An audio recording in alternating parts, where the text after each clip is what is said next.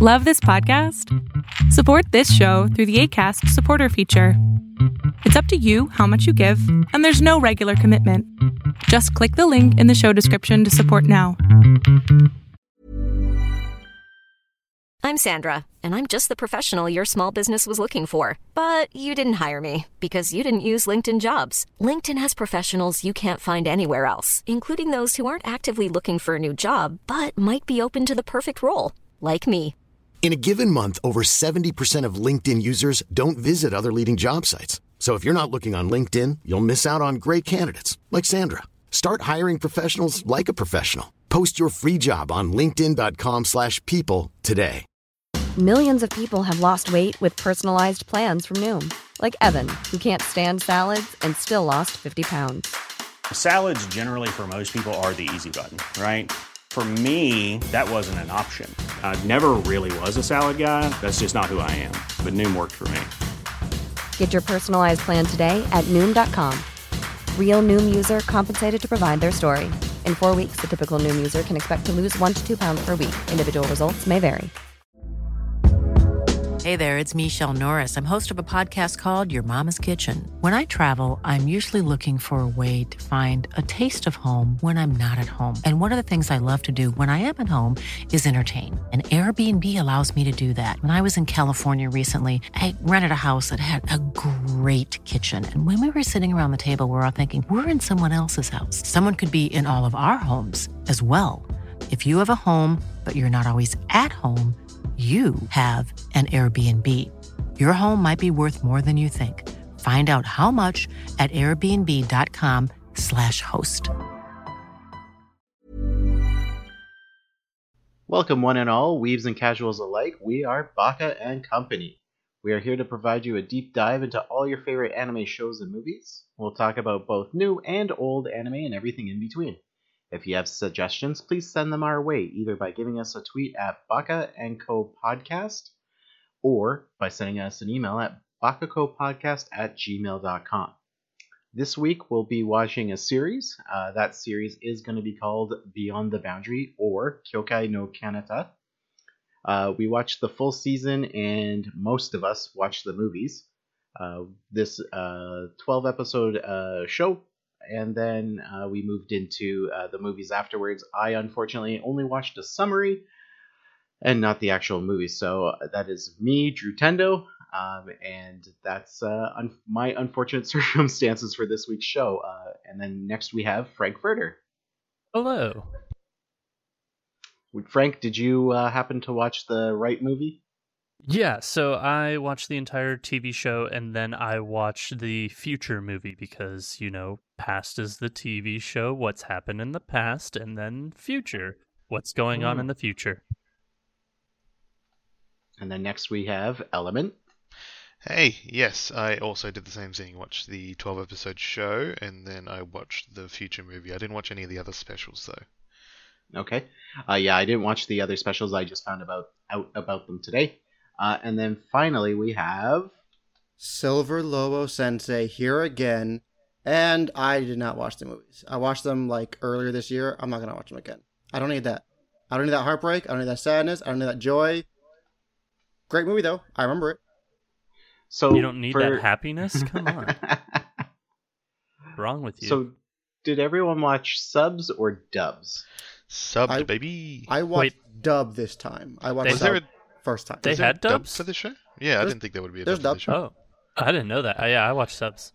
Yeah, I watched subs as well, because that's how I originally watched it back in the day, and then hearing those same voices again was really nice. So a lot of the key points we're gonna touch on, obviously, the animation, which was done by KyoAni, the plot and or subplots, Juice Box Man, and confusing flashbacks.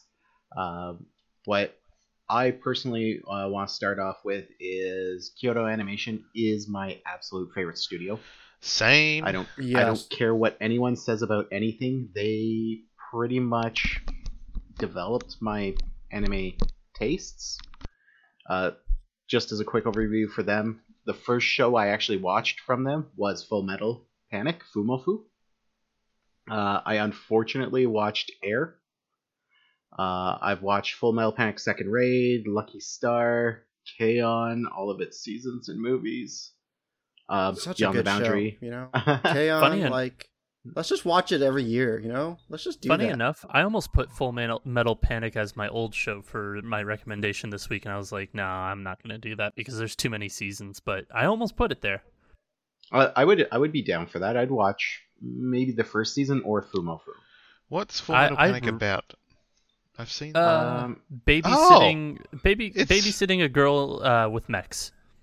It's the guy from Amagi Brilliant Park, the mascot guy. That's where he's from? Yep. Huh. He was really funny in that show. That first season did not age well, though. I just watched it maybe last year or 2 years ago, and to me, it's an old show. And just some of the other stuff KyoAni's famous for is we have Free, Love Shinobu and Other Delusions. Another good one. Violet Evergarden. Evergarden. Yeah, I need to watch that, That's so I'll great. probably watch that. It's gorgeous. Like, I've never seen a more beautiful piece of art of an anime, ever. Violet Evergarden is by far one of my favorites in regards to art. It's so good. Break your goddamn heart, though. Oh, yeah. I love those shows, like the shows that hit you right in the feels. So, the quick little plot summary here we're going to do for Beyond the Boundary. It's set in a world where creatures from the spirit world called Yomu roam around the human world, and we have a group of people that go after them. So the subs I watched was pretty old, so they just called them exterminators. They're called Spirit World Warriors, I think that's the official translation. Yeah, and the proper ones. So and then we go into our main characters here as well. So we have Akihito Kanabara, who's our main yellow-haired protagonist. You can tell which one he is because he has the brightest hair of the group. Then we move down to Mirai Kuriyama, who is our pink-haired, bespectacled beauty. Then we have Mitsuki Nase. That's our literary club president. Her wonderful brother Hiromi. And then some other characters to follow. Some of the interesting facts that I found out just by goofing around is that the opening song is sung by Mitsuki Nase's voice actress. So her name is, Minori Chihara. She's 39 years old now, but back in the early 2000s she was a lot younger. But she does a lot of singing. She's actually in The Idolmaster as well. So it's a whole musical show. She's most famous for actually Yuki Nagato in The Melancholy of Haruhi Suzumiya. Another fucking awesome show. Yeah, but we won't talk about the second season and the 7 episodes of Hell. I'll talk about it. Let's get into that, you know? No. Come on. No. But for our main character here, Akihito, his voice actor is just simply Ken, or Kenichiro Ahashi. He's been very prominent in the voice acting industry over in Japan for quite some time. Some of the stuff you may have recognized him from is Macross Delta. He's also in Twin Star Exorcists as Yamato. He's in Black Clover. Wow, can't say words today. As Vermilion Leopold. And more recently this year, he is in My Hero Academia Season 4 as Toya Setsuno. No. Okay, so he's maybe he's not that famous. I mean, I recognize Black Clover. So I was gonna say both Black Clover and Twin Star Exorcist. I think I got about 20 to 30 episodes into both of those, and I was just like, nah, I'm good. This is fine. I wanted to do more of Black Clover. I started watching the dub so I can have something on in the background. It was Asta, wasn't it? Yeah. Yeah, it's always Asta. You have to get used to it. You just have to plow through it. I think he stops yelling, you know. It wasn't his voice and the yelling that got to me. It was just everything else. I don't know. I was just like, yeah, there's fight scenes and everything else, but I've never heard that reasoning. Jesus. It's always been like, man, me. Asta's so annoying and loud. First I ever heard like, no, Asta was fine. I'm like, it's what? Like we as the audience know that he can like cut magic like in half in like diffuse magic for all intents and purposes for a word I cannot think of, but like he just it's like the audience knows that, and then it's just like, okay, well, the fucking get to the point of where we can talk about this shit and what is this whole demon thing, but like we're gonna spend 40 episodes talking about nothing related to any of that. I don't know. It's just, to me, it didn't hit the notes that I wanted it to hit. I feel you on that. Yeah, well, Like, it's not like a My Hero Academia where there's like a storyline and they're trying to make sure that they fit into it with as little filler as possible. It's like Naruto and One Piece. They're gonna get past to it, and then they're gonna be like, all right, let's put some funny filler stuff in here and see what happens. Yeah, isn't Black Clover just a weekly show? It's not like a season one. The only time it's ever taken a break was, I think, towards when the elf stuff started becoming more prominent, but that was like maybe 2-3 weeks. And then now with the COVID, they took a few week break, and they just came back, I think, 3 weeks ago. So yeah, any show like that's just gonna be if you're looking for depth in that, you're gonna have to wait until the very end, and you have to sit through a lot of stuff that you're not gonna like. You're gonna have to wait for one of those fan projects that cut the show down to an actual palatable length. So next on our list is Mirai. Mirai. Her voice actress is Risa. Legend. Absolute Taneda. legend. Some of her big shows that she's been in, obviously Beyond the Boundary is personally my favorite that she's been in. She's in High School DxD. She's in Ryu Kyubu. She's in Tokyo Ravens, Log Horizon, Release Food the Wars. Spice. She's in Gate as Rory Mercury. Oh yeah, that's right. Oh dang. Oh okay. yeah. Let's go. Yeah, Let's watch She's Gate. in No Game No Life as well. Yep. Risa Taneda does like a really one of the really like well-known actresses. Yeah, she's one of the more robust ones to fill out this role. Now, moving over to our opening song singer, Mitsuki, Minori Chihara is her voice, and like I said, she's an Idolmaster. She's got a fair amount of credits to her name, like she's in Ikitosen Dragon Destiny back in 2007. If you look as well, like some of the more recent stuff. Oh, she's in Hyoka. Yep. Interesting. Yeah, she's in Hyoka. She's in No idea who Rail her Wars character of is. all shows. She's not in too much right now. She's in Violet Evergarden Oh. as Erica. Oh, she's Oh. Cammy in My Hero. That's Oh, cool. that's why it sounds familiar. Cammy. Cammy's my favorite side character in that show, just because she's been brought back now as an actual character, and she's Yep. not someone else, shall we say? We should avoid future spoilers, but it is what it is. And then we move over to Hiromi. He is Tatsuhisa Suzuki. He's actually a vocalist in a rock band as well, so it's kind of unique how he's also a very well-to-do vocalist, and also in this show. He's in Baka and Test as Yuji. He's in Black Butler as Viscount Druid.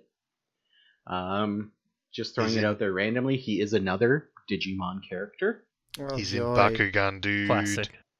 Let's He's go. in Beyblade. He's also in Beyblade. Let's go. Let He's her in- rip. So, what's He's- the name of his band?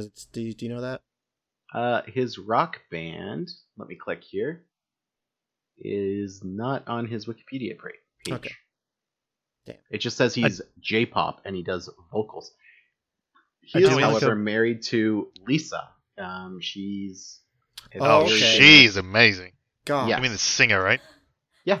Yeah. Oh, man. I do want to go Champ. back and say that Baka and Test, fantastic show, and I probably should Oh, it change that is. for our old show of the week. Oh, leave, it's leave in the yours. spread- I'll put mine as that. But It's in the spreadsheet. Yeah, that's fine. Don't just take a look at the spreadsheet. It's in there. You're good. Apparently he's Oh, it is. Perfect. He's Ban in Well- Seven Deadly Sins, but I don't remember what character that was. Bon? Yeah. Yeah, that's the guy that can't die, and he's he has like the White he hair, has red like the jumpsuit. white hair, red jumpsuit. Yeah, okay. That Yeah, he's episode when they feeling free him from prison is by far the best fucking thing I've ever seen in my life, and that is as far as I went because like I read the manga through the Crunchyroll app. I'm like, this is awesome. I watched the show. I'm like, I don't like the show that much though, and I just watched that scene. I'm like, all right, cool, I'm done. That's all I need to see. Best scene. Yeah. So from there, I just want to touch on some of the minor characters as well. So we have Shizuki Niyomiya, Yayoi. We have Izumi Nase, who's the older sister that is the stereotypical older sister of every anime. Cooler in every aspect, whether we talk about powers, fighting prowess, or just story. And then we have we have Ai Shindo, who's very cute, and her boss lady, Ayaka. I really enjoyed those two characters. I really love those characters. Only because like the show, like this could have been a lot bigger of a show. Like it is based on a light novel. But even if we were to make this like the weekly anime show or even stretch it out to 24 episodes, you could just have part-time work with those characters, and you could have like the main characters coming in and being like, hey, do you have a job for me? And they're like, oh yeah, sure. And they give them like a job to go clean a house, and they think they're going to go exterminate demons and whatnot, but no, it's actually cleaning for another demon family, like goofy things like that. But the main overall plot that we'll get into here is Akihito is a high school student. He's got part demon lineage in him. We find out that he is exactly half and half. He's got a peculiar ability to regenerate, so we find out early on that our bespectacled beauty is trying to kill him. They fatefully meet where he believes she is going to jump off a roof of the school, and he confesses his love for women in glasses, and it stops her cold. And that's kind of where they're... We can all respect that, right? I mean... Well, she is a really cute character. Women in glasses is hot.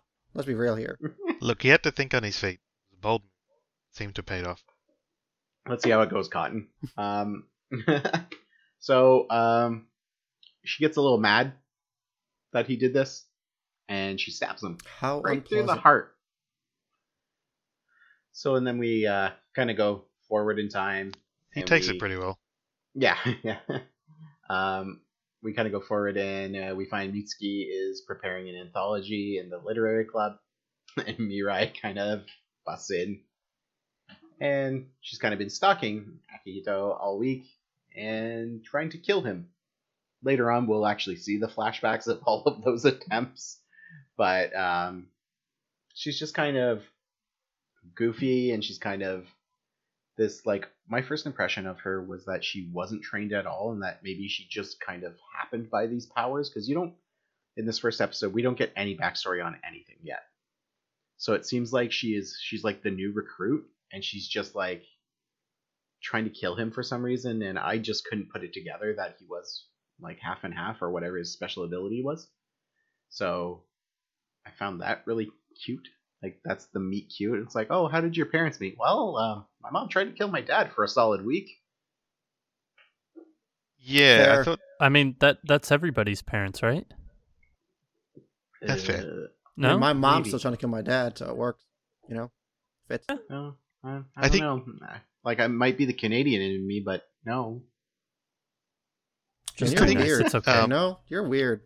This, like, if we're talking about like favorite episodes, like obviously there's the Idol one, which, you know, literally anytime this show's talked about, it's got a gif of that episode of them dancing as the Idol costumes. Like, that's what the show is known for. I think apart from that, the first episode might actually be my favorite because this is like what the strength of, I think every KyoAni show is like this, and probably why I love them so much, but the way the character interactions are done, not just in the writing but in the animation as well, like giving them all these little things that like any other studio wouldn't do, but KyoAni does because that's just what they do. Like little characteristic things and how they introduce the characters and how they interact with each other. It's all this stuff that just makes you fall in love with them. And like immediately they're I don't know, you're like predisposed to enjoy watching them on screen because they're so fun to watch. And like, you know, regardless of wherever the plot goes in the show and like whatever like weird flashbacks happen, whenever the characters are interacting with each other, it's like just fun to watch. And that's probably the highlight I took from the show. Like, a lot of slice of life shows, I can't connect with a lot of the characters. So, because the high school experience in Japan is a lot different than anywhere else. But I felt with this one, with Mirai being like broke all the time, and her losing her mind over getting an extra $10 on her paycheck, or her being able to upgrade like her plain udon to be udon with meat. But also for the fact that she just like, she goes to the cheapest restaurants after school, like an all you can eat udon. Like, she has a schedule of like when all these places have all these sales. It's just too funny. The sale with the soba, and it's just coming down the bamboo shoot. I'm like, all right, yes, sure, yeah. Let's and go she's with like it. Speed Racer with it. She's like, all these other guys are waiting, and she's just like snatching it out of the air. That's what you gotta do. Fucking survival of the fittest in this bit. So, those developments, like where you're immediately like, it's not the, I don't want to use any other show as an example, but you don't get your main characters that are super powerful. You don't have main characters that are instantly well off or have a well-adjusted life. Like, you kind of from the get-go, like, you see her hand's wrapped in a bandage. You're like, okay, what's going on there? You find out it's her powers, it's a cursed bloodline, things like that. And then obviously, because of that curse and because of her backstory, she's struggling. So she doesn't have a lot of money. Not a lot of people are going to hire her. Things like that. But then we move to like learning about Akihito and his friend group. So like we have his friends there like Mitsuki and Hiromi. But how they develop kind of as a core group is really nice, I found too, because again, you're not getting characters that instantly get along. You're not getting characters who are instantly best friends. I mean, it's kind of a best friend move to like warm your hand on a guy's waist, you know? The power move. Like Frank, when we're back to hang out at the bars, like tell Sam I'm sorry, but I have to warm my hands around your waist, dude. Like, come on. I mean, she'll probably bring a stick to beat you with or something, but yeah, you can try. It's worth it. I am pretty warm. I am like a teddy bear, so yeah, it works. Checks out. I think it was cool that, there's clearly history between those characters, and then you assume that they're all friends, and Mitsuki's sort of teasing Akihito about like, being childhood friends, and like him confessing to her like when they graduate sort of thing, like that cliched thing. But then you sort of find out later on that, that's not the case. That's not their relationship at all, really. Yeah. Which I thought was a cool twist. Because I did watch half the show when it aired, I think, but I never finished it. So I actually knew all the first part, but I didn't know how it all resolved at the end. So it was actually fun watching this again. So I think I did the same, because the last 2 episodes I was kind of not remembering well. So I was just kind of confused at how it kind of ended, but the final ending of the series, not the movies, did hit me hard, and I kind of realized, yeah, I must have seen this. But moving into like the second and third episodes, we got Mirai like can't really beat her first demon. She's struggling with it. Akihito's like kind of coaching her and giving her like ideas. So we find out more what her blood actually does. It doesn't just make a sword. She's got like acid blood. Yes, so they go cursed blood. Yes. So then they do eventually defeat it. They decide to take it once it's defeated, this little stone, to get it appraised.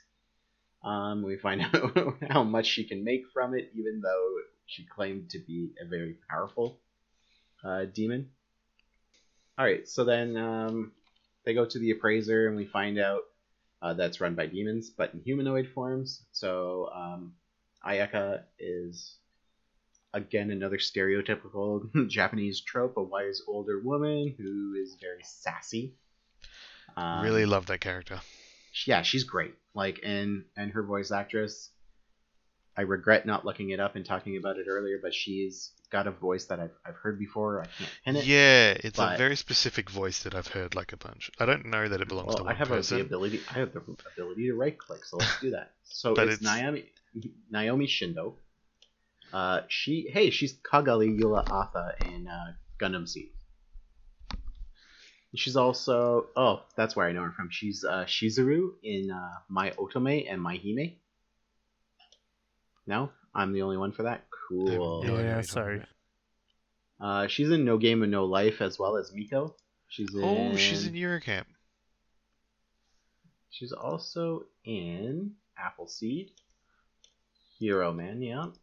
Full Metal Alchemist Brotherhood as Rebecca, Fairy Tail as Ikaruga, and that's probably all as far as I'm going. But she's got such the sass and like the I know more than you, but I'm not gonna tell you everything kind of thing. I think any character that does that gesture where they do like the money gesture, like the finger and thumb and then the three fingers out, like, you know, pay me money or I'm trying to earn money, that gesture. Yeah. Any character that does that is always like one of my favorite characters. I don't know, that concept's so funny to me. My other favorite subset of characters is also characters that do the ara ara. Yeah. It's just like ara ara ara. No, not that one. The sexy one. The very sexy one. Oh, no. Yeah, the one I can't mimic because I'm not that confident in my voice. So as we move on, they kind of do. They find out that some of the spirits are getting more agitated. They find out that there's a coming Yomu known as the Hollow Shadow, and it's probably the most powerful one they're going to experience. But it doesn't take a physical body. They kind of get this information in the way of a hologram magic card. Yeah, that was. And we get to meet unclear Akito's absentee mother. Yeah, unclear what the technology behind that was, but it was a very funny scene. And the whole like don't show anymore, flip it over, and then they're like, no, we have to see more. I love this. Like, please don't put me through it, and they keep like the back and forth. I really enjoyed that. I just love like the deadpan of the other characters, like taking it very seriously and like analyzing it very calmly, like which he comments on the second time it comes around, I think. But then they like flip it over and it's this like insane card with the video message. It's really funny. I love it that like, they didn't think that she was the spirit warrior. They're like, oh no, she's obviously the spirit. It's like, no, she's human. Shit. Yeah, she's a special kind of human. Oh God. So then we move into later on where that we're gonna kind of find out what the Hollow Shadow is and how it does weird stuff. It's a spooky cloud. Yeah, it's a spooky cloud, and we also get introduced to Miroku, who's a guy from the society, and he's here to investigate the appearance of the Hollow Shadow. And like the moment you see Miroku, you kind of he's up to no good. He's got like the evil glasses, he's got the evil goatee, he's kind of like. Does this mean I'm evil? Yeah, like, you just described me. We all know you're evil. You're the fucking villain of this podcast. Enjoy it. Oh, fuck you guys, whatever. But he's also always drinking a juice box, which I think that is freaking hilarious. Like banana, which is very evil. Yeah, bananas are like, look at Donkey Kong. He's just a genocidal maniac. Or just really horny. We don't know. We don't take sides in the Donkey Kong fight. But they kind of find out like this thing's gonna come to town. It's gonna mess stuff up. So Akito kind of goes back to school and just doing his thing. They find out more information, like Hiromi's there to kind of feed him some more tidbits of what's going on. And they go to the train yard, Mitsuki, and takes Akito to the train yard to kind of discuss some sensitive information from Iori, and kind of give tidbits of like we get more of Mirai's past and some kind of intel on who she is and like why she would go after the Hollow Shadow, because is it here that we find out the Hollow Shadow possessed Yui? It's somewhere in here we find out that it killed her or possessed her. Yeah, so we find out that it possessed her when we find out why or who Mirai killed. Okay, so that's that's after No, they're it must. possessed and they go in it, right? I believe that's in episode 3 or 4, just for the fact that it happens right after, or no, it might happen in episode 2 for the fact that it's she can't kill the demon that's possessing her house because she's afraid to kill again. Yes, and we find out that she kills, we don't know what, and then I think in episode 3 we find out why when she cries out saying like, "Just leave me alone, I'm not like you." Because I've killed someone. Because he goes to her apartment and he knows already that what she's done. Because I think episode 2 ends with them getting ramen or them getting food, and then she's like, "Okay, after this, you got to leave me alone because I've killed someone. I don't want to kill you." So I think, and then the starting of the next episode, we find out who and why. Yeah, because it's at the end of episode 3 that Sakura appears, right? And Sakura's got that cool blade saw. Lance chainsaw thing. Yeah, gun lance spear. Yeah, so it's straight out of Monster Hunter. And she's there to confront them, and they're trying to do their own thing with the shadow. And Sakura's like, "No, I'm gonna get you." And then we move into the next one where they're kind of in this weird space that the Hollow Shadows created. They're getting like a twisted version of reality, so we got the weird escalator fight scene, and Sakura's chasing them, and midway through, Akihito's like, "Yo, just take off your stockings," and she's like, "What do you mean?" And they run up the escalator barefoot, get more traction, and I found this scene right after this really neat because you don't really see a lot of logic or planning in these kind of shows. You just assume that there's a preset path that everyone's going to take because it's animated, but like she throws her stockings down a certain hallway as a distraction, and Sakura takes the bait, and you're just like, holy crap. Yeah, I guess that could happen, like, if you put it all down that way. And then we're kind of brought into everyone facing their demons. A giant version of Yui appears. Mirai has to face it, kind of to pass that barrier of, I guess, mental anguish that we got there.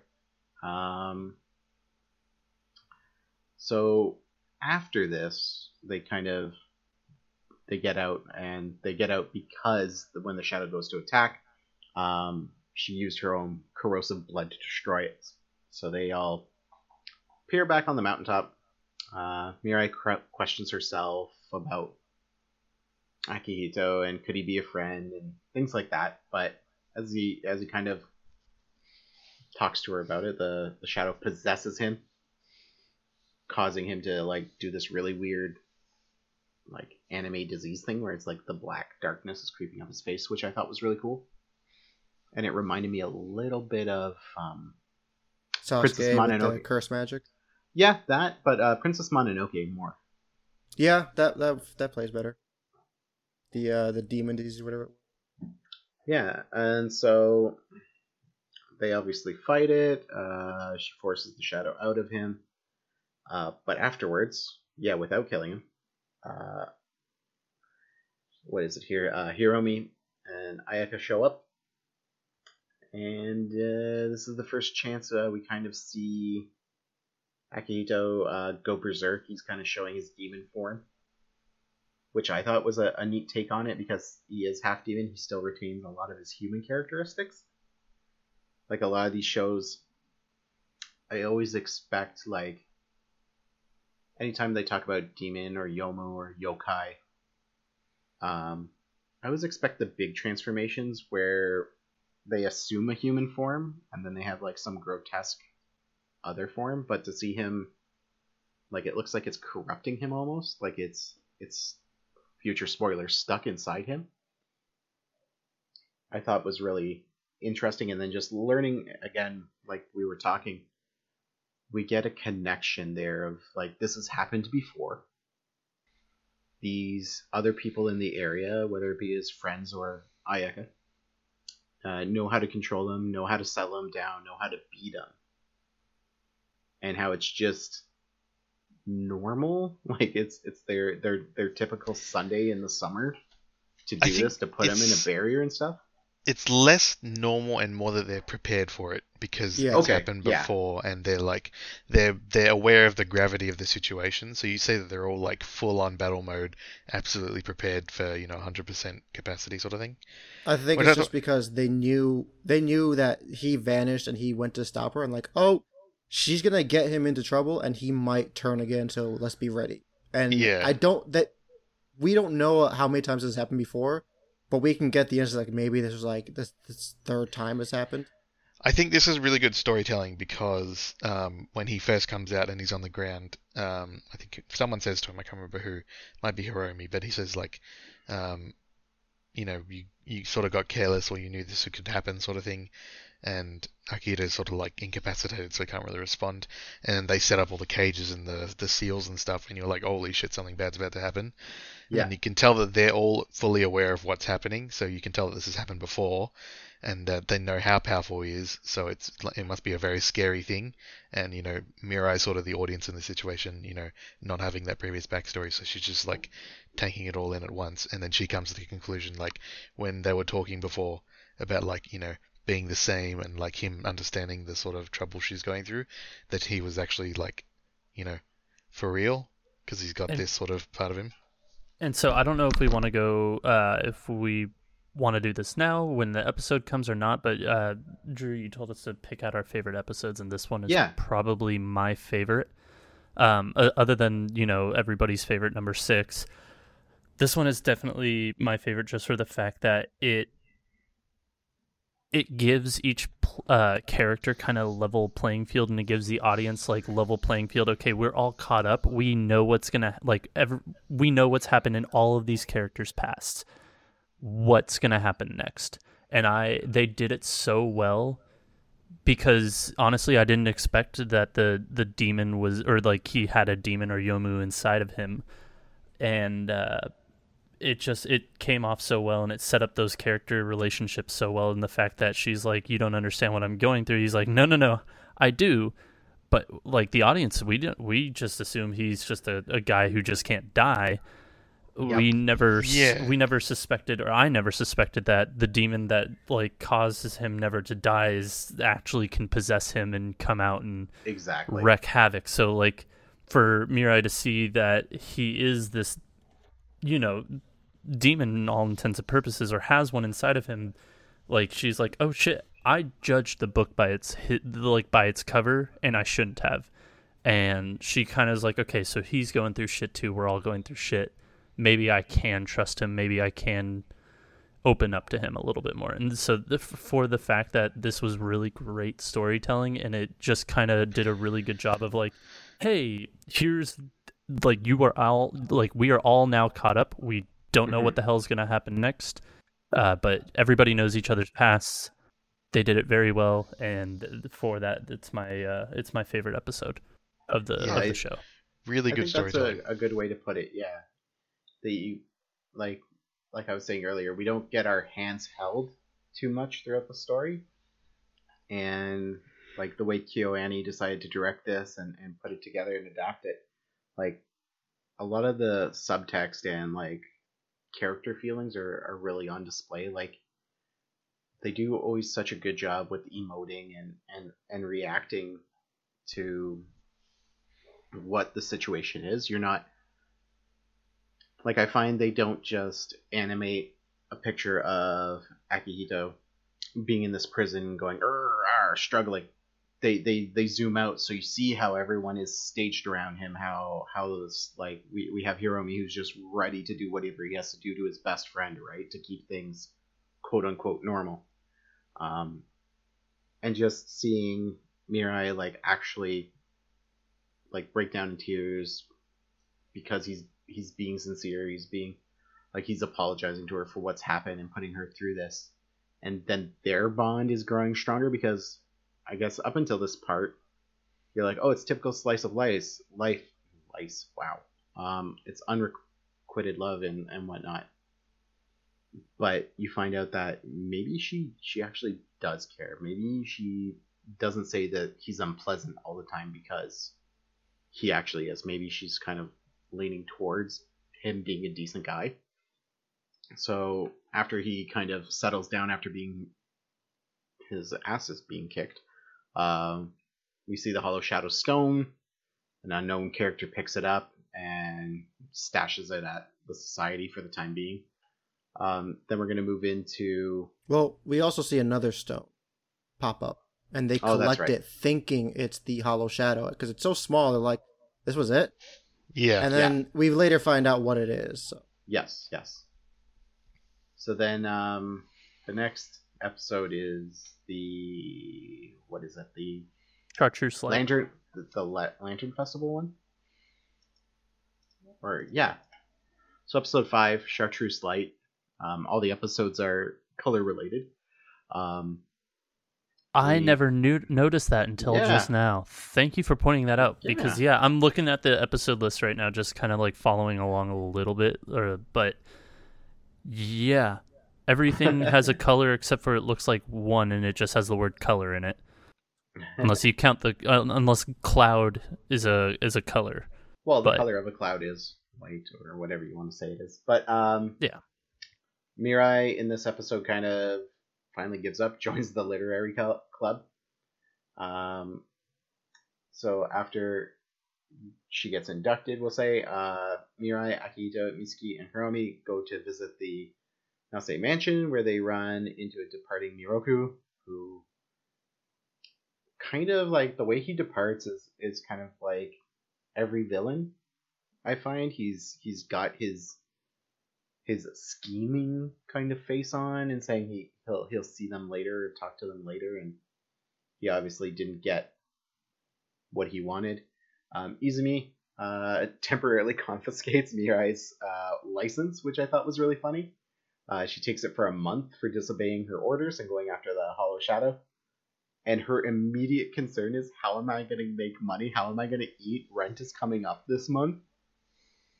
So we learn again how poor she is. She's paying month to month for her rent.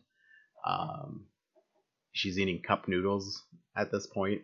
But Mitsuki agrees to take Mirai to her part-time job in hopes that the boss will hire her so she can get some income for the next month. They discuss this at the Pancake House. Mitsuki and Mirai discuss the latter change of her heart and how she's socializing with Akihito and the relationship, and how the Nasei clan is working with them. So again, another good episode for like history, I would say. We learn how characters are developing. We just don't see changes like, as a bad example, in Haruhi, where Haruhi just kind of brings everyone into the group, and they go, yes, I'm in the group. We don't see how these people really interact or are affected by Haruhi, whereas here they're actually talking like I can't believe he would have done this for me. This is amazing. This is something that's changing my life. And again, it's a more grounded series with supernatural elements, is what I found. The one thing I want to comment about on this episode is that Akihito,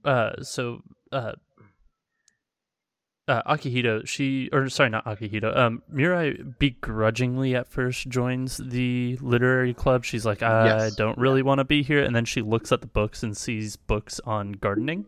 And it's oh, I'm in. And it's just like that little bit of character development of just like, okay, she really likes gardening. Is this where we find out about her hobby and why she's broke?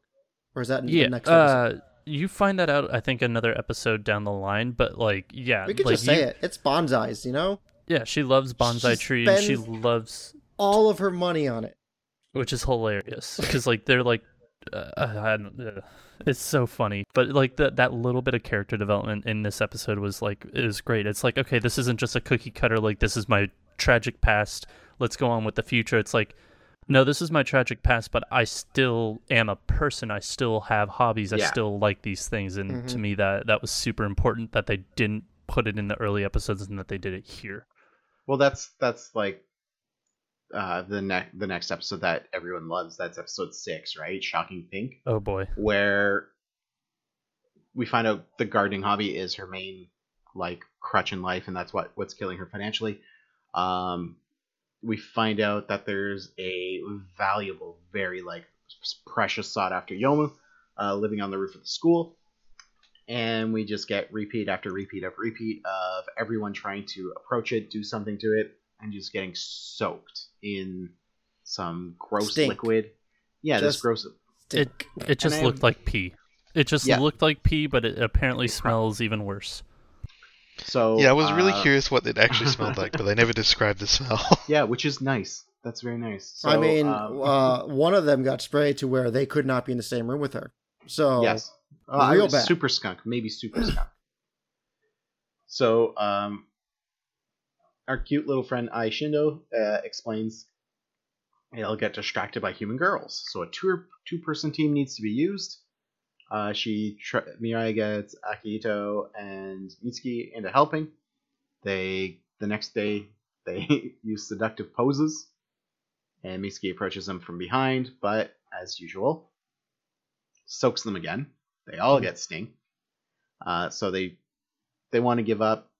Hiromi explains the last time the Yomu was caught, it got killed with a song. So they go to get this song, and we find out that Mirai is a terrible singer when she tries to distract it with the song. I laughed out loud so hard. It like watching a show by myself, like I'll chuckle here and there, but like to get a full out laugh takes a lot, and that to me was just one of the funniest fucking things because it was so unexpected. Like you kind of see it like when they start talking about it, but then it just happens, and it's like just instantly happens as they're talking about it, and it is one of the funniest fucking scenes I've seen in a while. Really funny delivery as well by Akihito. Like he's like, Hiromi, I forgot to say she's a terrible singer, and he's like, it's too late now, and then they get screwed. And then we get the full pop star performance. They're all in matching costumes, matching dances, very well animated. I enjoyed every second of this. Was my favorite episode, and it wasn't even for like the pop idol part, which is fantastic, but it was just their conversations with each other and just how hysterical it was with them, where they're talking in the park and one of them's in the balloon, like a ball or something like that, and she threatens to pop it, and they all freak out, back away, like, okay, you win, whatever you want. And then them having the conversations back and forth with some jokes and some threats in between, just awesome. And it shows just how close they all are and how the relationships are, how strong the relationships are with each other.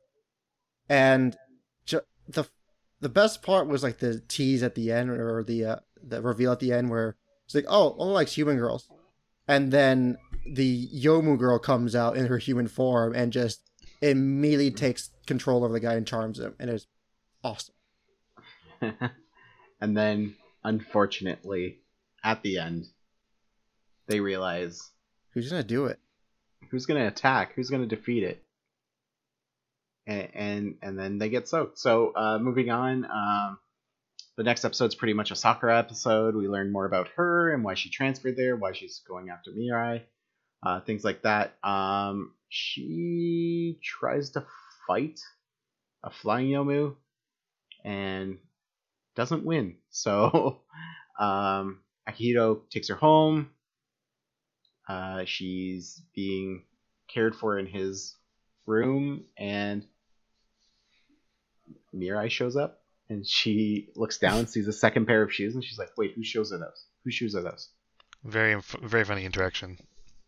And it's just again, more character building. We're learning more that maybe she does like him. Maybe she's starting to think this creepy pervert who loves glasses is a cool dude, but it's just so goofy, and it's just so well done.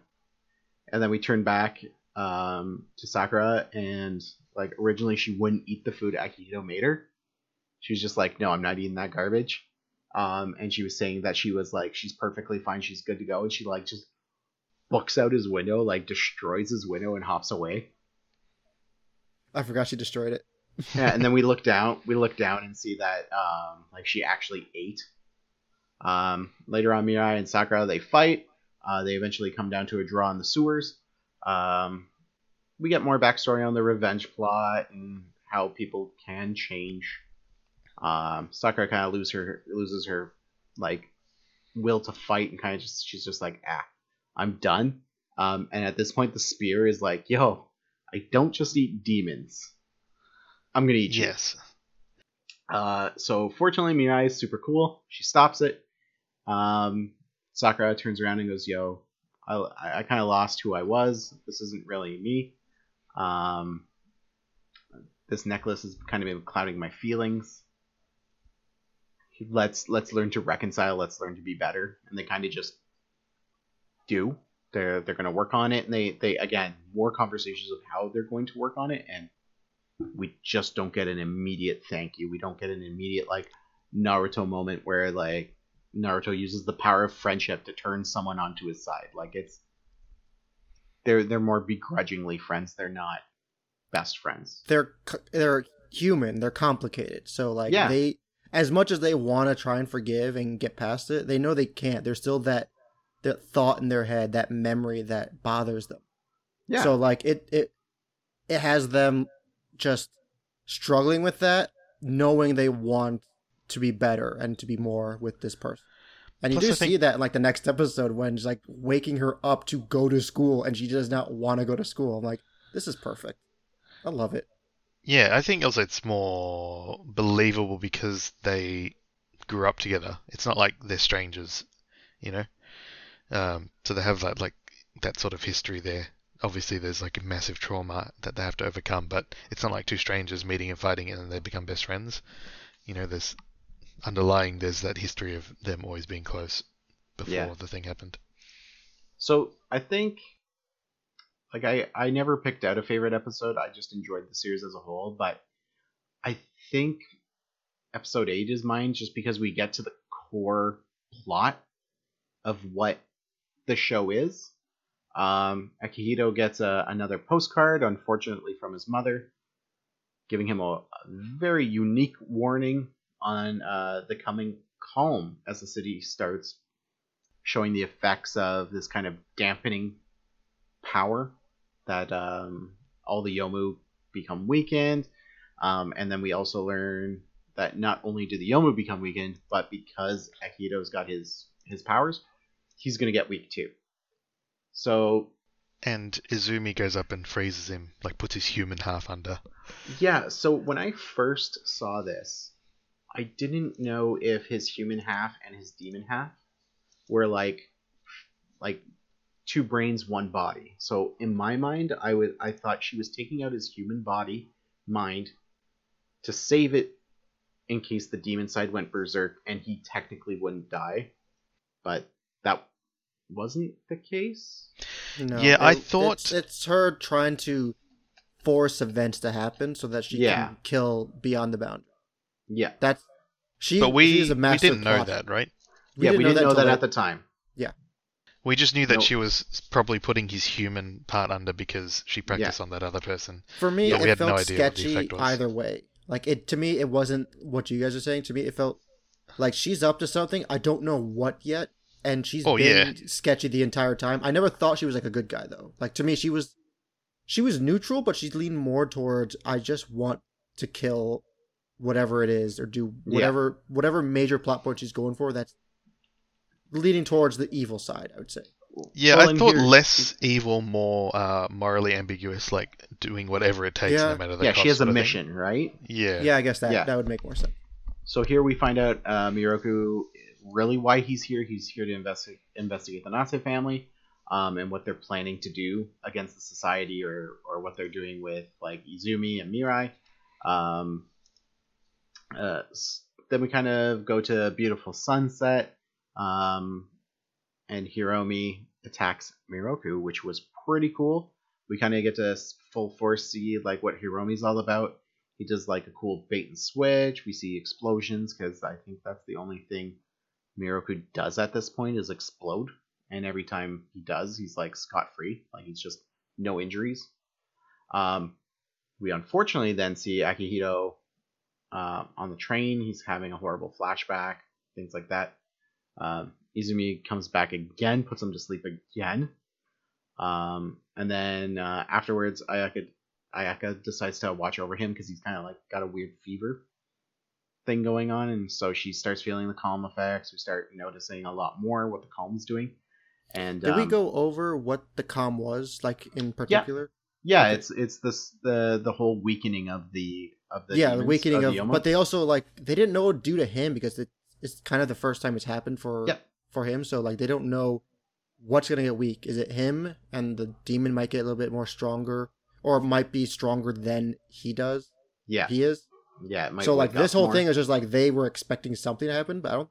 This is something like this might be what it'll be from now on. So yeah, I guess she's like making future preparations if this is the case forever. But well, I also like this episode because you get to learn that their homeroom teacher, that she's a spirit world warrior as well. But you never really see her do anything. They run into her at the shop, they run into her at the train and whatnot. But you see, like, she just stomps on the ground and all the Yomu pop up and she starts, like, slaughtering them. And then other people start showing up and she's like, come on, I was supposed to make bank on this. And, like, earlier in the episode, she says she's taking a week vacation. And everyone's like, oh, is it for a scandal? Is she getting married? What's going on? And it's no, she just wants to make money. I love that, what's her name? The older sister shows up and she's just like, starts murdering them. I was like, oh, I'm not taking. She's not taking. I'm just any doing. of the money. Yeah, she's just doing it. So this whole thing happens, but Ayaka starts to get overpowered because she's fighting Miroku at this point. Yeah, but she's getting affected by the calm, so she's not as strong as she normally is. Yeah, and he's really surprised that she's still that strong. Fortunately, Izumi decides to come back and help her out, but we see Mirai rushing back to the shop to try and get to Akihito quick enough. And this episode, again, why I like it, it ends on a really good cliffhanger with his hand stretching out all possessed. And like when I was watching this weekly back in 2013, that's why I really liked it. It was something like to get you in the hook. And again, KyoAni does really good with that. They do really good cliffhangers. They do like so well in making you want to know more and getting you hooked in. So then we move on to episode 9. Everyone's kind of fighting. Hiromi's got his hands full. Mitsuki is also helping him fight a giant Yomu. Izumi faces off against Miroku, who just throws fireballs everywhere. Again, he's always on fire. Akihito is not who he seems to be. He's all possessed. And we get more fights with Hiromi and Mitsuki. They defeat the giant shadow. Mirai lets everyone know exactly what the calm is and how it's affected Akihito. And how it brought his other half to the surface, and they're trying to like track him, find out where he is. But we get a little scary plot here as they track him down. Izumi just suggests flat out that Mirai can kill him. She's just like deadpan, like you can kill him. So his Yomu half will dominate his body, and he'll become unstoppable if that's the case. So they don't find him immediately. It goes to like another day or so, and Mitsuki and Hiromi ponder. They try and figure out why Izumi would do this, and what, like, if she's running a secret behind their backs that they don't know about. So they and they're very conflicted too, because like, it's their friend, but they weren't friends to begin with. They knew what he was and who he was, and they were sent to keep tabs on him, and it just so happened they became friends. So now the conflict is there with them, and I think more so with Hiromi, because he was there to keep tabs on him more so than the sister was, and he became best friends. Yeah, and we find out that like Akihito was deliberately weakened. Like we find out that here is why that barrier was done, and that Izumi did it. And that she did it like on purpose. She had an alternate agenda. She wasn't trying to save him. She was trying to bring out the demon. I realize now that I never watched episode 9. Just Somehow skipped it. I skipped it. Just skip. I have no idea how I missed a whole episode. Funny enough, I actually had to rewatch episode 9 because I was watching it one night while in bed, and I saw about half of it, and the other half I fell asleep during because it was late, and I was like, I don't really remember the first half, so I'm just going to rewatch this one. I don't know how that didn't seem weird to me, because, yeah, he was in the shop, Mirai was running to get him, and his hand comes out, and that's like a cliffhanger. And then the next episode was episode 10 I watched, which is him summoning... then it's like Mirai's like, before the whole show started, Izumi summoning her to Nagatsuki City to kill Akihito. And he wakes up in his apartment and learns that Mirai has been taking care of him. So it's post him being put down. But then, oh my god. Yeah. I don't know how I missed that episode. Oh, wow. So you miss, at that point... So literally, he was... Yeah, from my perspective, it's him, like... You can see his demon form coming up in the shop, and then the next episode he wakes up and he's in the hospital bed, and Mirai's explaining to him what happened while he was out. You missed a good chunk of character moments in that. Yeah, you even find, like, you missed that he is beyond the boundary. Like, he is that demon that everyone's afraid of, and that Izumi's been keeping tabs and researching him. But you see all that later, right? Yeah, you get that later. You do, but yeah. But you don't see how it's Hiromi discovering it, right? He's kind of the guy that's figures the it one out. thing where and that's I will say, like, right, I'll say this right now, but Hiromi is my favorite character in this entire thing because he is the goofball, but he's super serious. He's very strong, and he knows when to tone it down. But he genuinely cares about all of his friends, especially his sister. And when that happens, the conflict in him was the strongest, like I said, but you could see that he was just like, no, I don't care. He's my friend, and I'm not going to do this. And the moment when he finds out what he's beyond the boundary, it didn't matter still. Like, he's conflicted. He knows the issues with him being beyond the boundary and what that could pose towards the world, but it's still his friend, and he wanted to figure out some way to save him. Huh. Now, do we find out in this episode, or is it like the next one, why Mirai is actually trying to kill him in the beginning of the show? Yeah, it's the next episode. It's 10. Episode 10. Okay, I couldn't remember if it was 9 or 10, but yeah, that's a thing. Well, we also find out in this one that Miroku manages to steal the Hollow Shadow Stone and, like, superpower his weapon. Yep, missed that as well. So, and then Mirai You're goes... just like, all of a sudden, this guy's just summoning this weird thing at the end of the episode. It's weird. Well, Mirai goes to the forest. She finds him. He's kind of in this weird, like, area of influence that he's kind of got going under him. Super cool battle, and then, again, getting me right in the feels. She kind of, like, realizes that she does love this guy and that she's got to be the one to kill him, and, like, again, another great cliffhanger for the episode. And then we have Element's favorite episode, only because he skipped episode 9, but, like, we got a good flashback. He was so desperate for episode 10 that he had to skip 9. Yeah, he just couldn't wait, right? Well, I watched the whole second half last night along with the movie, so missing one episode in between, like, it just, yeah, it's crazy that didn't seem weird to me. I just accepted that we just skipped a bunch of stuff that happened.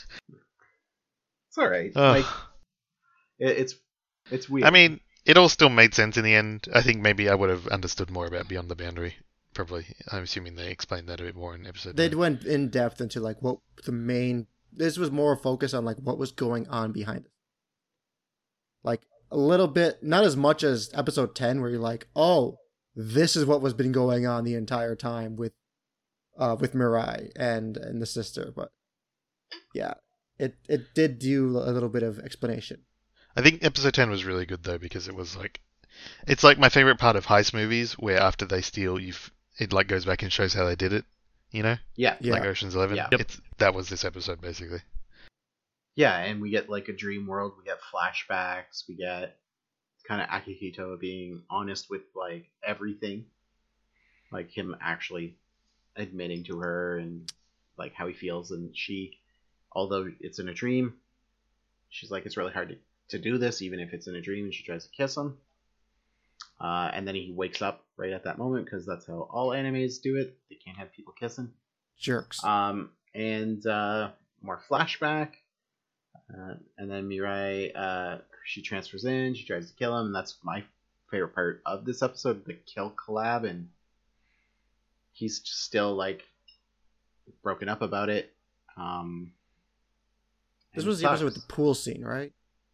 Yeah, she's laying at the pool, and yeah, great scene.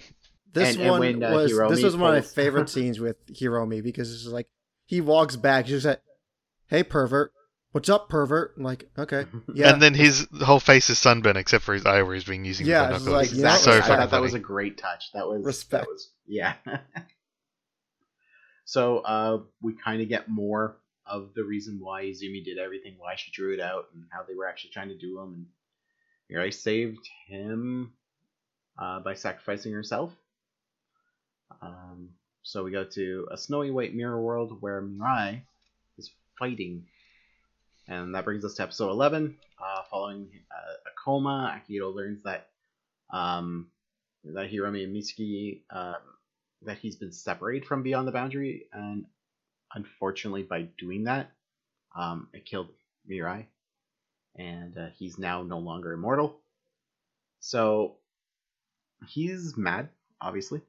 He wants to go talk to Izumi, even though Hiromi's telling him how it is. Izumi shows up, explains it, and admits she used Mirai purely because of her cursed blood and knew she could defeat it. But the whole thing we kind of learn here is that Mirai didn't want to do it. She wanted to find out a way, now that she kind of is friends with him, how she could do it without killing him. We get that through obviously a series of flashbacks and her being brought in and getting yelled at but not getting yelled at, kind of thing. Miroku now decides, well, Beyond the Boundaries weekend, I'm gonna rig up my car to my gun saber and shoot a laser beam into the sky and see what it does. Everyone kind of starts, before this as well, they start feeling weaker. They notice Hiromi's not wearing his scarf all the time. And we don't see, I don't think during this episode we see his sister's little fuzzy animal. Oh, the Yakima Yomu pet she had? Yeah, we don't see it in that whole episode, which leads me to believe either she's leaving it at home or it died in one of the fights. So I was like, oh man, that's really... I think it was that she's just keeping it hidden because it's weak now. Okay, that would make more sense. Yeah, I think that's the case. Yeah, wait, if the Beyond the Boundary was released, correct? At this point? Yeah, so... Well, it was always there. Well, yeah. Right, but the Yomu, whenever the Beyond the Boundary was kind of released and shown, all the Yomu flew up to it. So I would only assume that Yomu flew to it. That was when he activated the thing and it sucked all the Yomu to it. They didn't fly to it, they got sucked into it. Right, and I would assume that her Yomu got this to happened it too. We didn't see the creature even before that, I would assume. No, I thought it was just that she left it at home also. I think that makes more sense. Because, it wasn't... It definitely didn't get sucked up because it shows up later. Yeah. Also, she does a really good job of hiding it from her sister and anyone else who would try to kill her. So, and we also get a cool fight. We also get a cool fight here because then they kind of figure out what's going on. So yeah, Miroku's using his lance to attract and absorb all the city's Yomu to kind of power up and help out Beyond the Boundary because he knows it's weak too. So amidst all of this chaos, Akihito and quote-unquote the literary gang, they kind of get informed that Mirai is still alive and fighting. And that's why earlier on, Akihito's kind of hearing those loud gong noises. It's her constantly trying to beat the boundary. And we also see here that Akihito gets a shard of what originally came out of him that Lobo mentioned earlier. It's part of the boundary, but it's also part of him. So he takes the stone and he gets a bit of his power. He gets a really cool demon claw hand. And no matter what, he's going to go help her. He's going to go save Mirai, and Akihito manages to pass into the Black Sphere, merging with the puppet version of himself, because Mirai's been able to create a little mini version of him that she's been protecting over there. She gave herself a handicap during this entire fight, too, yeah. protecting his ass. I mean, come on. If she wasn't doing that, just game over, you know? And then she's getting her butt kicked, but he shows up as the puppet, or possessing it, and they decide, hey, you know what? Maybe the power of love can defeat this thing. And that brings us to episode 12, which is the final episode in the series. So this is unfortunately where my knowledge ends. We kind of see that this really cool battle. We got like a lot of destruction and very well done animation, I think, at this point. And we see Akihito using his demon powers here to defend himself from the attacks. He's helping Mirai, and they're kind of doing like a really cool like ultimate finale best friend fight where like they're just cutting through all these demons that are showing up. He's just one punch manning them, and she's just being cool with a sword, like in every anime. Going nuts. Yeah, and we got kind of bounced through the weird worlds here, and we see Mirai and Akihito here just narrowly reach the core, which I thought was really cool for two reasons. They grab a moped for whatever reason is able to be used in this mirror world. And her first question, as they're being chased by explosions and other Yomu, do you have a license? Good thing to ask, you know? And his response is, it's not like these are public streets. And he says, get on. And instead of hopping on like a normal person would, either on the back seat or sitting in his lap, she jumps on the handlebars. And as they he has a clear view of the panties, you know? And you know what? KyoAni is so well done in how they animate this scene. His head placement is great. How the skirt ruffles is great, because you know what? I'm not a huge fan of the ecchi stuff, and like if it happens, it happens. But I really appreciate how they maybe made this for a more mature audience, and being as old as I was when I watched it, like clearly above the recommended age for the show, but you can see his expression, because like they do a flip and the bike falls over and they're flying, and she like looks back at him and he looks at her, and there's like that connection of, yeah, I saw it. And she's just like, God damn it. And then they do the finishing blow, and there's all this craziness that happens. So we go back to like Izumi fighting Miroku, which is also a really good fight. She stabs him, and his lance self-destructs, which I thought was another explosion that he was concocting, which was like, I don't know, Miroku, I found he was just a villainous character up to no good, but with no real backstory. Yeah, they really never explained what his plans were, what he was trying to accomplish, or anything. He just seemed to be an antagonist for the sake of...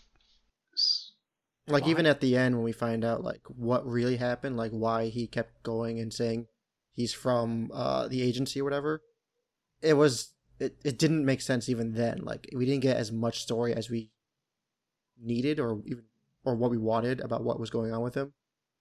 But I don't really think it was really about him, more so about the character. So I wasn't all that bothered by it too much. Well, we start getting into the point here. I think we kind of mixed up the bike part in the final blow. Like, they get towards the core. They have to fight the giant battle where they're one punching and blade dancing. And then the boundary emerges, and it's just this giant fist. And Akihito has this great, again, character developing moment where he's talking about all the feelings he felt as a half demon kid. Like, he gets the flashback, or the little ghosts of kids appear, and they're like, "Why aren't you dying? Why aren't you hurt?" And he's just like, "Yo, all of those feelings live in me. I've accepted those feelings: fear, hate, doubt. They're just part of me." And every time he punches the fist back, it's getting smaller and smaller until it actually turns into him, which I thought was really cool. And it's kind of like his fight against himself and the fight to understand who he is. And like, I know it's an anime and it's just a story for that, but it's more than that at some points. Like, animes have kind of developed who I am in a lot of aspects. And looking back at this, like, this kind of tells a story of, you're not who you have to be in your way of life. Like Mirai having to be a cursed bloodline, having to do this job because she was told she had to do so. No, all these people are making these just decisions and going through life with their own choices. They're acknowledging that their past is their past, but they're using the present to make their choices, I found. And that when Akihito kind of confronts his inner demon, we'll use in this situation, you get that with him, I found, and that he's come to a point where he's not afraid that he's half demon anymore. He is, and that's just who he is. Yeah, it was. I think this episode was a lot about acceptance. Like, Hiromi accepting that, because he finds out about Izumi having like a Yomu in her body, which is probably pretty taboo. He sort of accepts that he'll never be his sister, but he's going to do things his own way, do the right thing. And then Mirai sort of accepting that while she's from the Cursed Blood clan, she can still do good in the world and use her power to save people. And then Akihito, accepting that the Yomu half of him is, like you said, a part of him, and all those feelings that he kept inside, they're part of who he is, but he can also be happy and, live a good life, that sort of thing as well. It was a good episode.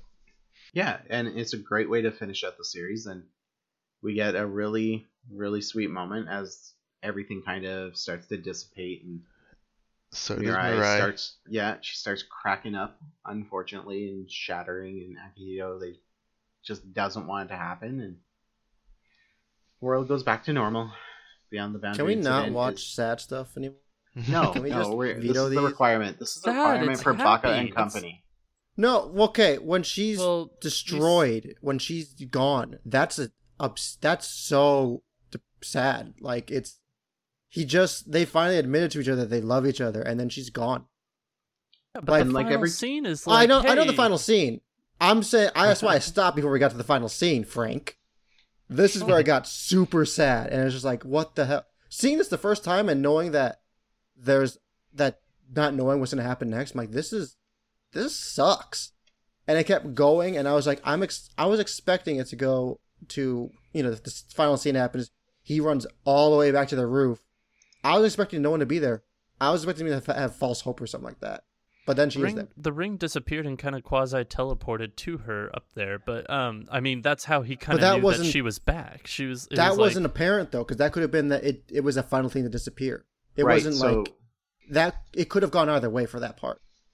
I think as, like, the first time I watched this, because I faintly started remembering after I watched the episode, like me 7 or so years ago watching it, when I saw that ring disappear, what I was thinking is one of two things. Either he's still in the mirror world and something bad is going to happen, or that was the final thing of her to be put to rest. Him finally accepting that his life has to go on without her, and that the ring was like his last, quote, memory of her, and that now he's going to move past it and be better. But then when we do get the KyoAni ending of, hey, this is actually a happy story. Until you watch the movie. Until you watch the movie, yep. Do you want me to give a really, really quick summary of the movie? We will after we realize that Akihito goes up to the roof, sees the love of his life, and the bespectacled beauty. Yeah, but she's not wearing them yet. She's not wearing them because if we remember, when she was fighting for him, she wore the black glasses that he planned to buy for her birthday. And I thought that was really cute that she was wearing those. And I then missed that. Yeah?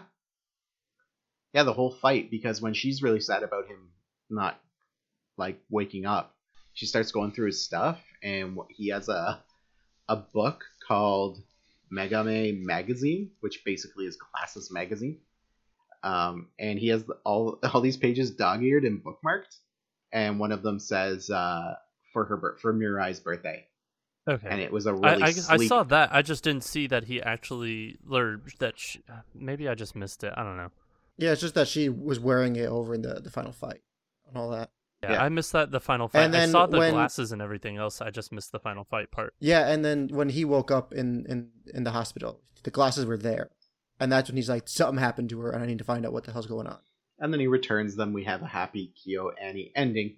However, these guys are going to take over and let me know how wrong I am. I'm gonna try and do this in a minute. So, nice.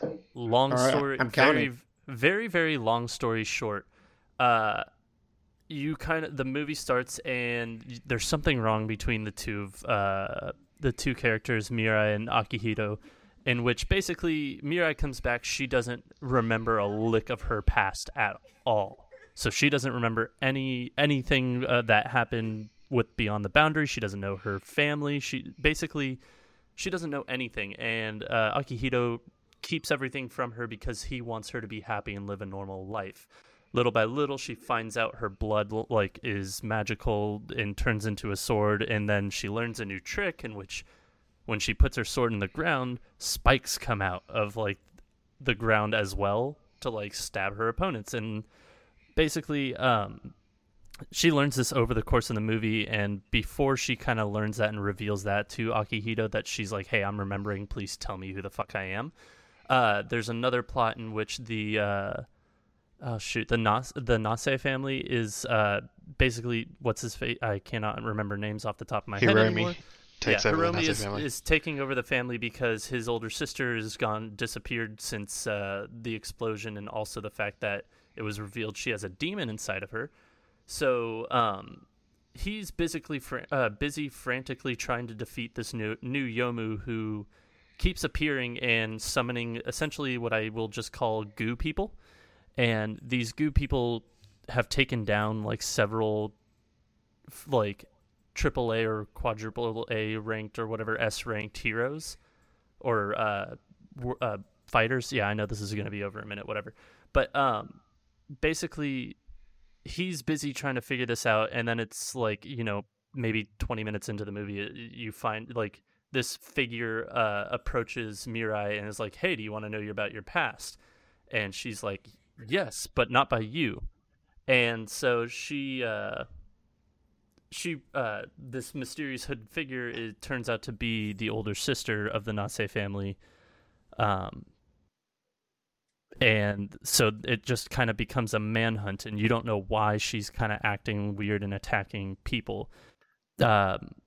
Once you kind of go through a little bit more of just little tids and putting the pieces together, Mirai finally approaches Akihito and is like, "Okay, tell me, who the fuck am I really?" In a really sad crying scene where they're both crying and he doesn't want to.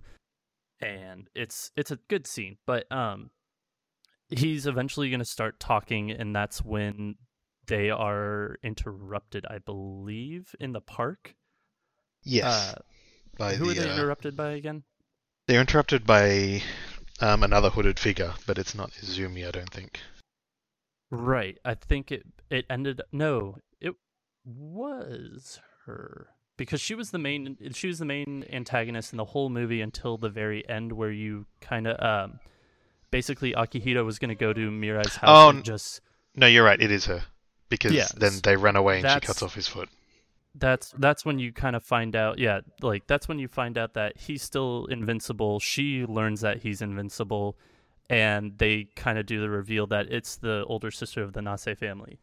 And then with that scene having ended, Akihito recovers and then is gonna go visit Mirai and tell her pretty much everything. And it cuts to Mirai, and she opens the front door. It's him, like, "Hey, can I come in and talk to you?" She's like, sure, let me, like, give me a moment. She's going to go upstairs and tidy up. And as she goes to tidy up, she gets a call from Akihito saying, hey, I need to talk to you. When can we meet? And that's when she has the realization, who the fuck is at my front door? And so there's a giant explosion. She goes unconscious and she's kidnapped. From there, Akihito arrives, sees that something's gone wrong, and from here, I can't remember what or how he finds where they're going or what the plot was there, but I think after this, like when he gets to the apartment, he gets thrown out the window or something and ends up in the park because he sees her on the floor and he's like going to run to her, and then he gets thrown out the window into the park, and then she comes out, but she's like possessed at that point. Yeah, and I thought Mirai was kidnapped, but yeah, you're right. She was on the ground, and he's like, "What the hell's going on?" And they get blasted. But yeah, so you find out that Nase is actually being possessed, but you don't know by what quite yet. And the Nase family is actually like they put in the fight where they actually revealed that it was the older sister. A tracker was put on her, so they kind of go back and forth with the tracker and figure out where she's been, and they find out that the evil guy from the main storyline didn't actually blow up. Because the older sister and him had demons inside of each other, he was able to possess her body. So now it's like both of them trying to vie for ownership of the body. And when they find that out in like this abandoned mall, and from there, there's like just a giant fight scene essentially, in which the older sister loses and Beyond the Boundary is released again, I believe. I don't know. The last scene was kind of confusing to me, Element, if you want to explain it. I think you're right. So the parasite thing brings out the darkness in people, which also empowers Beyond the Boundary because it's sort of feeding off of human hate. That's what it was. And Mirai, and you find out that Mirai also is possessed by a demon. They say anyone who looks at the demon can be possessed through the eye, which is everyone has looked at it now because they've all seen Mirai being possessed. So they're all like fighting off the possession. And now that she's possessed and she has the cursed blood and, is like a killing machine, Akihito goes to confront her and just kind of like basically sacrifice himself to just, or not confront her, but like fight her and just like win her back. Yeah, he has her ring, and I feel like his plan is like to give her the ring to like wake her up or something, but he gets fucking murked. That's what releases Beyond the Boundary. Yeah, and then they go into like some sort of like separate dimension, dream state, and he like goes through her memories. Yeah, they go through her memories. You see her mom, and you see that her mom was actually talked to Akihito's mom in the past and said, "Hey, if I ever die, make me into a ring so I can protect my child." And you find out that ring is actually Mirai's mom, which was really weird, and I don't know how that necessarily protects her, but I mean, hey, power of friendship. But they really didn't explain any of that stuff. No, they really didn't, which is why I'm kind of like confused and trying to remember everything that really happened. But basically, you find out that her mom sacrificed herself for her child, or not for her child, but like in the afterlife, instead of getting buried, she got transformed into a ring. And from that, like, Akihito appears in the dream, kind of convinces Mirai, like, hey, snap out of it. You're like, I'm fine, you're fine. Like, let's just wake up. And sure enough, she wakes up, and the mad scientist guy, or the mad, like, evil villain from the show, he's just dead. Like, because he possessed her body, like, his body is now dead. It was kind of really not explained very well. He unveils his master plan on a projector when they walk into the building, and like you sort of get flashbacks of like how he like put the Yomo into Izumi's body and stuff. I don't know, his whole plan was like not explained at all. It was the whole plot of the movie like really was not there, It wasn't really coherent. It was there, but it wasn't. It was just like, hey, let's make an excuse to like actually tie up a few loose ends. Like, okay, he's dead. How? Who cares? He's dead. It's all a vehicle to have these like character moments, which are very good. They're very well written. Yeah. But the sort of core plot, the action plot, I guess, is not really. Well, you guys said that he went over and he possessed the older sister, right?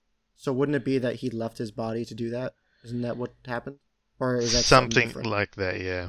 Yeah. So I would assume his body would die. He's just trying to take over her body. Yeah, but you also see that they like the Nase family chased somebody into that building, and it wasn't the older sister.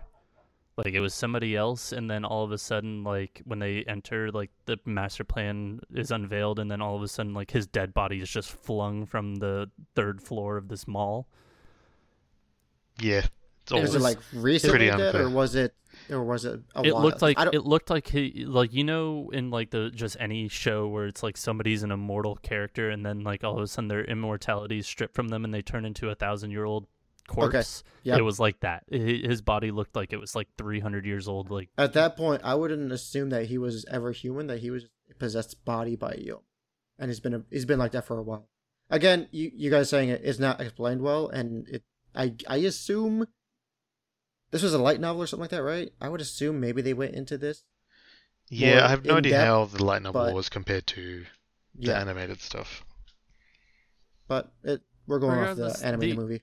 The action itself was good, and it was nice to see that everything was tied up, and kind of like it was just nice to see that everything was tied up, because you're like, okay, did he actually die from the explosion, or did he disappear? Because like they never found a body in the TV show, and they say that. So it was one of those things like, okay, we do have an ending to that and everything else, but it just, I don't know. It wasn't great. It tied up the series, but it didn't tie it up in a great story. It just kind of was a mess story and just felt really rushed at the end.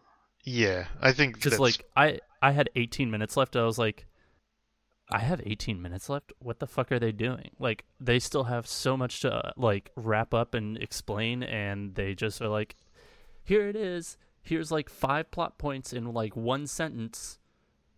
And you're like, no. What? No. Yeah, I think that's the same thing for the series, but I think the sort of plot, like the fantasy plot, doesn't really come together at all in a satisfying way, even with the movie. But the character interactions and the writing between them and the relationships all make it worth watching. Yeah, and you see more so that again, I think it's Harumi when he takes over the family name. Like you see that serious side about him. So you see him frantically running around the mansion, just like yelling commands at people, answering phones, and like his sister, like when they first interact in the movie, he's like, "Hey, I haven't seen you in 2 weeks or 2 months or something like that." And she was like, "Yeah, we live in a mansion, and you're always busy, so I don't see you." But yeah, it does build a little bit of like side character things, but it's just. It overall wasn't great, wasn't bad. It does tie the story together, but that's why I feel like that it's okay to explain in this episode rather than watching the movie and making a whole episode about it, because it just wasn't that great. But we got the happy ending, which is always nice. We did. Everybody lives happily ever after for the most part. Like basically, the sister was like the reason why she was turning to like she was being possessed and had hatred in her heart was because everybody is seemingly upped and ditched her whenever they found out that she had a Yomu or a demon inside of her body. So she was like feeding on that hatred of just like nobody loves me, etc. And then it's just like her brother at the very end's like, I love you, you're my sister, and it's just like it's a kind of a typical power of friendship ending, but it ties the story up. It ties any loose ends that you may have, like, or any questions that you may have at the end of the actual TV show. So for that, thank you, but it could have been a lot better. All right, so this concludes our kind of review recap of Beyond the Boundary. Again, we are Baka & Co. If you have any further questions, comments, concerns, please send them our way at Baka Co Podcast on Twitter. as well as bakakopodcast@gmail.com. We are now available on Spotify as well as SoundCloud. Please give us a listen and refer us to your friends. Get those likes up. Anything you can do to share it and spread it around as we try and reach more listeners out there as well. I want to thank everyone who helped out today. So Frankfurter, thanks so much for getting those movie ideas. Element, thank you so much for your input. And no thanks to Silver Lobo Sensei. He can just rot in hell. Everyone, he just kind of shows up. He doesn't really put in any work. He just shows up. He's like, man, I watched it. Here's some of my opinions. It's all right. Yeah, he definitely has the Wikipedia open along with 6 Frank other tabs. over here does the same thing. Come on now. Hey, no, but honestly, thank you everyone. Again, this will be our second episode, planning episode 3, and we'll go from there. So thanks everyone so much. Do we know what we're watching for episode 3? Yeah. Oh no, we haven't talked about that. Well, no, we haven't talked about that. So let's do that real quick. Okay. Well, it's either Element or Silver's turn, so they can rock paper scissors between each other. I say we have a discussion about what our reasons for whatever show we're gonna pick. Okay. Then go first. What do you got to bring to the table here? I've obviously got planets on my planets. I always call it planets because it's spelled that way. I've got planets on my list as like my older show. I do really like that show. I think it's more. If you like the character aspect of Beyond the Boundary, I think Planets is similar. And not having watched Cowboy Bebop, but knowing like very little about it, I feel like it's sort of got that same vibe of a crew of a spaceship and their like interrelationships and how they like grow to become a family sort of thing. Getting to know their past and their backstories, how they ended up where they are, and then how they move forward from there, like what their futures look like.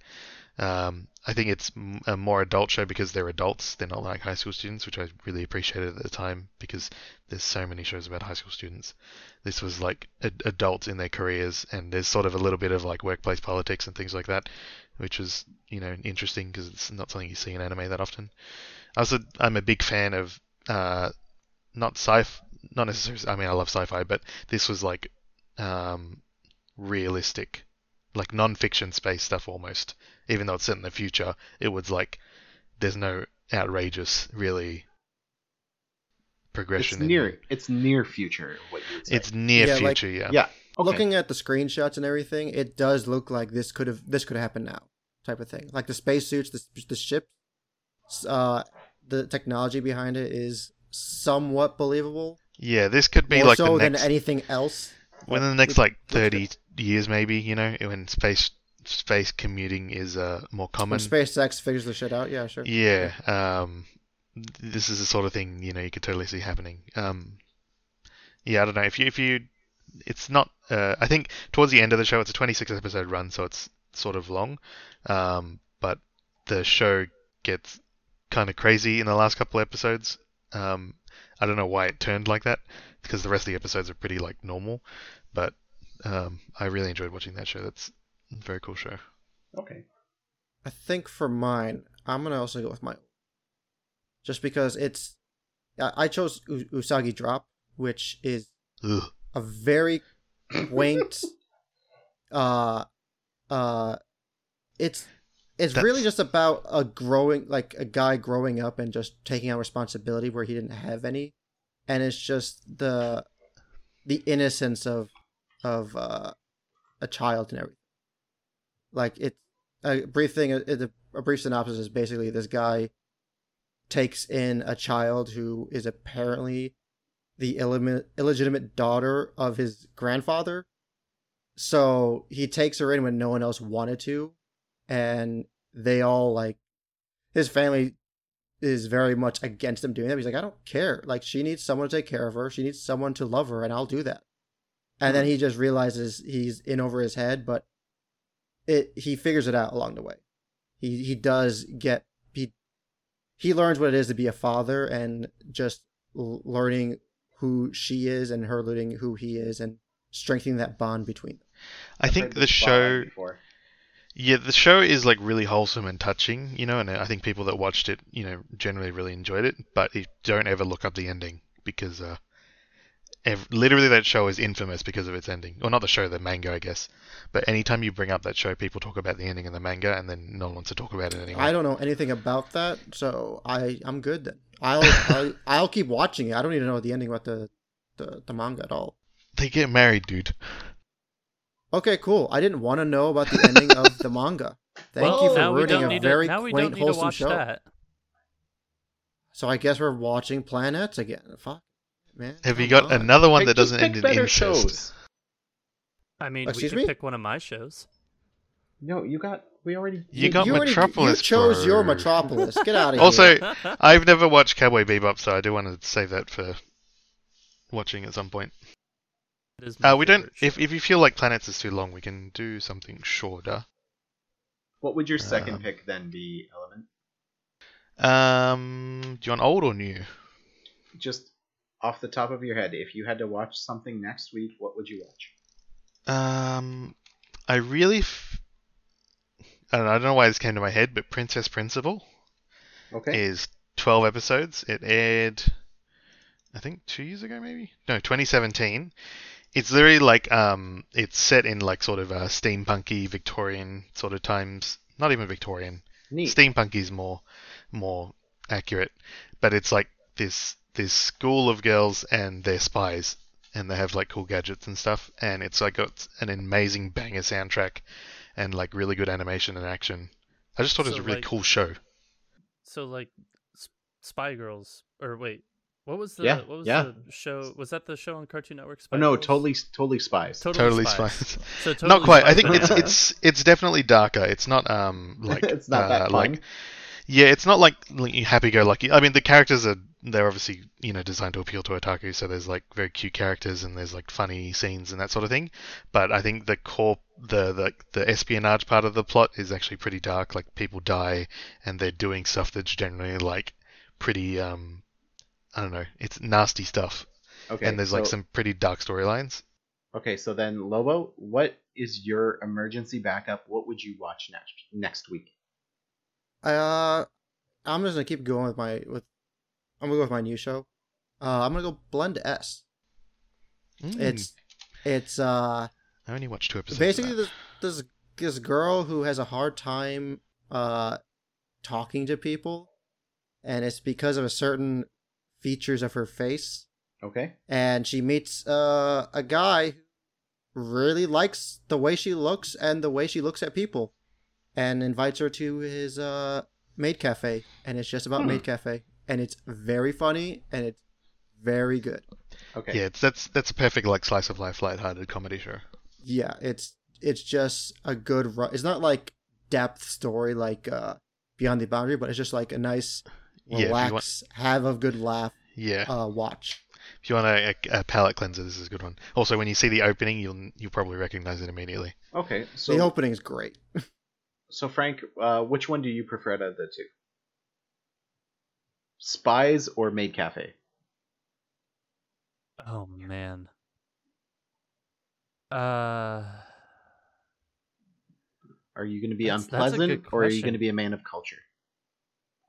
I mean, I don't know. You're twisting my arm here because neither seem up my alley. I'm gonna be completely honest. Neither, like, I like a good slice of life, but that does not seem like my slice of life. So I'm just like, either way, there's gonna be cute anime girls in it. So me and Element win. Both have cute anime girls. That's a common thing. Did we do it last time where we flipped a coin? Or are we gonna flip a coin? We might have to flip a coin. Okay, I'll go. What's your take on it, Drew? Well, as soon as he said steampunk, I was it, and then and then I was like, okay, like that sounds interesting, but also like a slice of life where someone kind of changes almost immediately, where someone has a disfigurement or social anxiety, or is just the main character, and something changes really quick. I also really enjoy, but I prefer steampunk. But I'm just gonna go. Gonna flip a coin. I was gonna say, Drew, just pick a number 1 or 2. No, too late. I'm flipping a coin. Flip it. So we're gonna do heads for Lobo, tails for Element. It is flipping. It is heads. So we will watch Blend S. Blend S. Let me just mark that down here on our sheets. And then hopefully we'll get to Planet S or Planet Tests or Planets. I want to watch that of the Apes. We'll watch, I really do. Well, if you guys want to watch that next, we'll watch that next. Due to some personal scheduling concerns, we might have to do this every other weekend because of my new job. I'm working 10-hour shifts. And that might be get every other weekend off. So if we want to switch to doing 2 weeks, I think that might be better for us. Okay, yeah, that seems fair. Especially if like we get like Planets, which is 26 episodes, like I'll need that. I'll need that 2 weeks to do this. Okay, cool. Yeah. All right. So if that's all in agreement, that's what we'll do next. Thanks to everyone who's listened along this far. Once again, we are Baka and Company. Please follow us on Twitter. Again, Bakako Podcast. Questions, comments, concerns at bakakopodcast@gmail.com. And like, comment, and subscribe. Mom deserves the best, and there's no better place to shop for Mother's Day than Whole Foods Market. They're your destination for unbeatable savings, from premium gifts to show-stopping flowers and irresistible desserts. Start by saving 33% with Prime on all body care and candles. Then get a 15-stem bunch of tulips for just $9.99 each with Prime. Round out Mom's menu with festive rosé, irresistible berry chantilly cake, and more special treats. Come celebrate Mother's Day at Whole Foods Market. Planning for your next trip? Elevate your travel style with Quince. Quince has all the jet-setting essentials you'll want for your next getaway, like European linen, premium luggage options, buttery soft Italian leather bags, and so much more. And is all priced at 50 to 80% less than similar brands. Plus, Quince only works with factories that use safe and ethical manufacturing practices. Pack your bags with high-quality essentials you'll be wearing for vacations to come with Quince. Go to quince.com/pack for free shipping and 365-day returns.